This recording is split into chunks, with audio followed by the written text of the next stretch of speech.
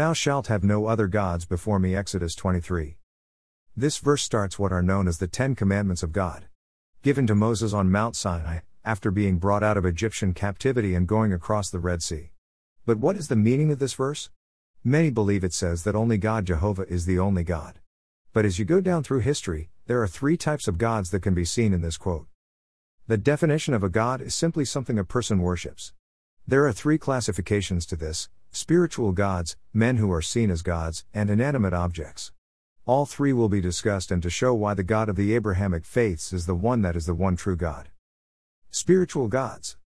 Spiritual gods in this article are referring to the multitude of pantheon gods of bygone cultures and civilizations. I will not say that these entities had no abilities. The Bible proves they did at some point. After all, the Bible tells us in Exodus that the priests, magicians, of the Pharaoh could perform certain things like Moses and Aaron. And the Lord spake unto Moses and unto Aaron, saying, When Pharaoh shall speak unto you, saying, Show a miracle for you, then thou shalt say unto Aaron, Take thy rod, and cast it before Pharaoh, and it shall become a serpent. And Moses and Aaron went in unto Pharaoh, and they did so as the Lord had commanded, and Aaron cast down his rod before Pharaoh, and before his servants, and it became a serpent. Then Pharaoh also called the wise men and the sorcerers, now the magicians of Egypt, they also did in like manner with their enchantments. For they cast down every man his rod, and they became serpents, but Aaron's rod swallowed up their rods. And he hardened Pharaoh's heart, that he hearkened not unto them, as the Lord had said. Exodus 7:8-13. The actions of Aaron's serpent show that God Jehovah was superior.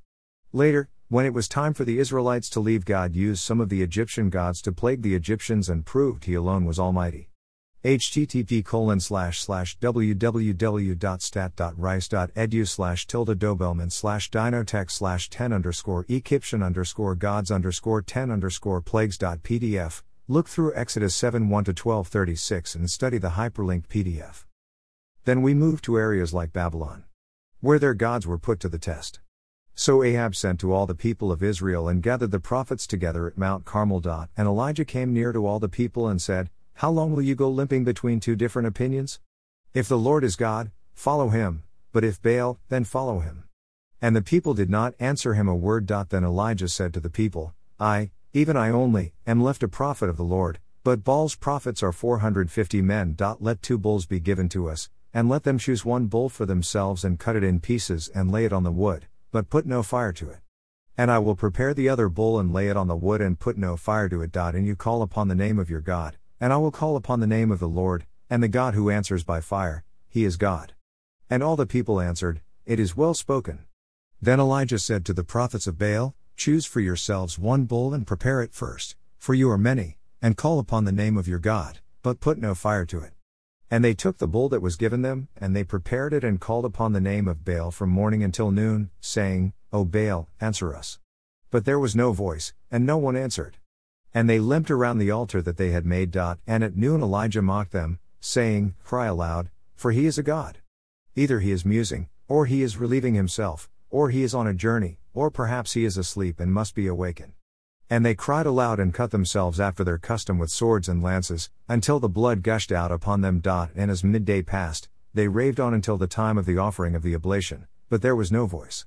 No one answered, no one paid attention. Then Elijah said to all the people, Come near to me. And all the people came near to him.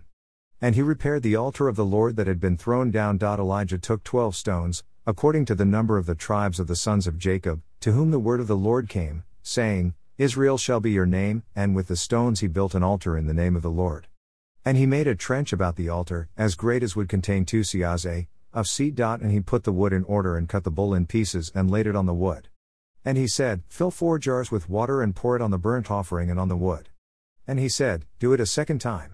And they did it a second time. And he said, Do it a third time. And they did it a third time.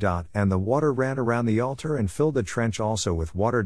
And at the time of the offering of the oblation, Elijah the prophet came near and said, O Lord, God of Abraham, Isaac, and Israel, let it be known this day that you are God in Israel, and that I am your servant, and that I have done all these things at your word. Answer me, O Lord, answer me, that this people may know that you, O Lord, are God, and that you have turned their hearts back.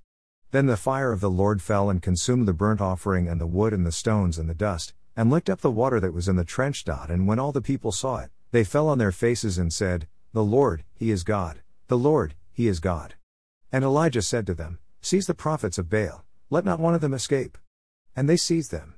And Elijah brought them down to the brook Kishon and slaughtered them there. 1 Kings 18:20-40.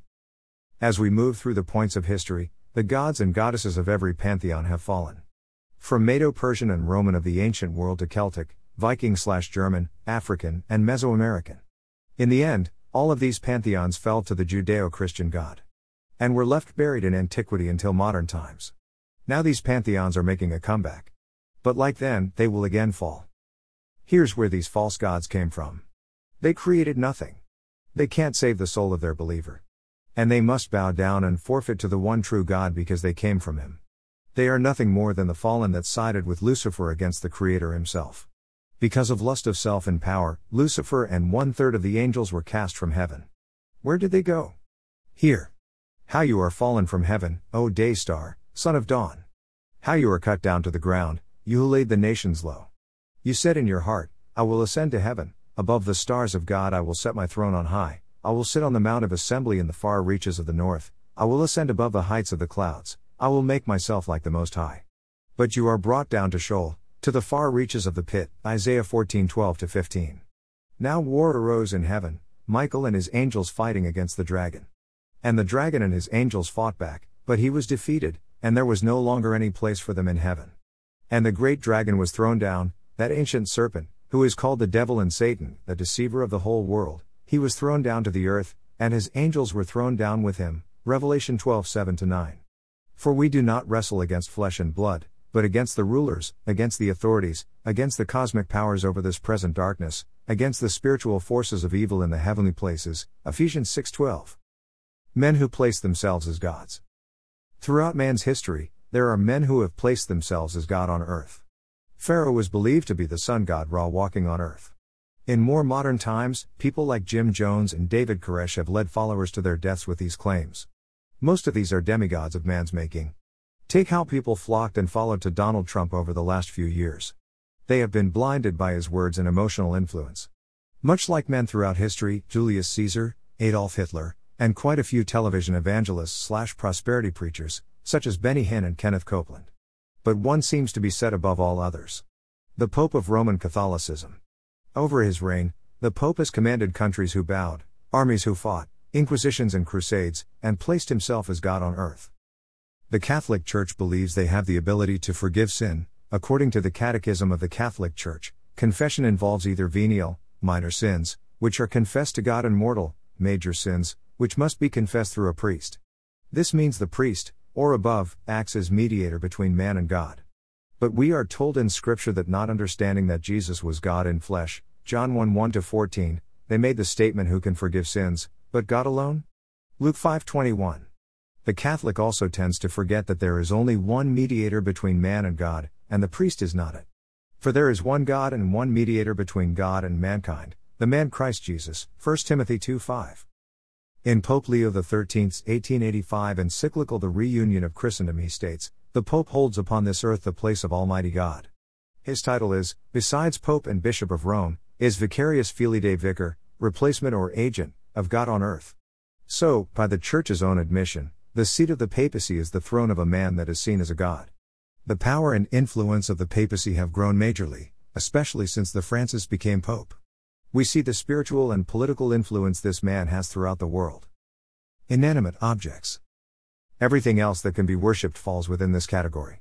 Money, power, and position are the main points of this category. These are tangibles that man seeks for. Now, these things may be needed. Try buying groceries without financial ability, or having a business operate without a person in the lead. But when the desire for these become the main component of one's life and ambition, that is when they become a god to that person. For these things, when they reach that level of importance, mankind has killed, cheated, lied, warred, and stolen to get them. They have taken precedence over his soul and his compassion for his fellowmen. Conclusion. There is one reason that the first commandment is what it is. With all of these categories of false gods, we need reminded that there is only one God over all. He is the creator of all things. He is the spoken word that became flesh in Jesus the Christ. He is God alone. Because we fell for the great Satan, the liar and deceiver, the once great Lucifer, we need to be reminded who our Father really is. Take a moment and ask the Father, the one true God, to help you always remember who He is and to have the strength through Him to turn away from these false gods. We all need that repentance and forgiveness. As an earthly parent may chastise his children, He will also have their back when they need Him. How much greater will the Father that created all protect His children? As time draws near to the end of all things and the return of Christ the King, please remember who the true God is, and seek His protection and salvation.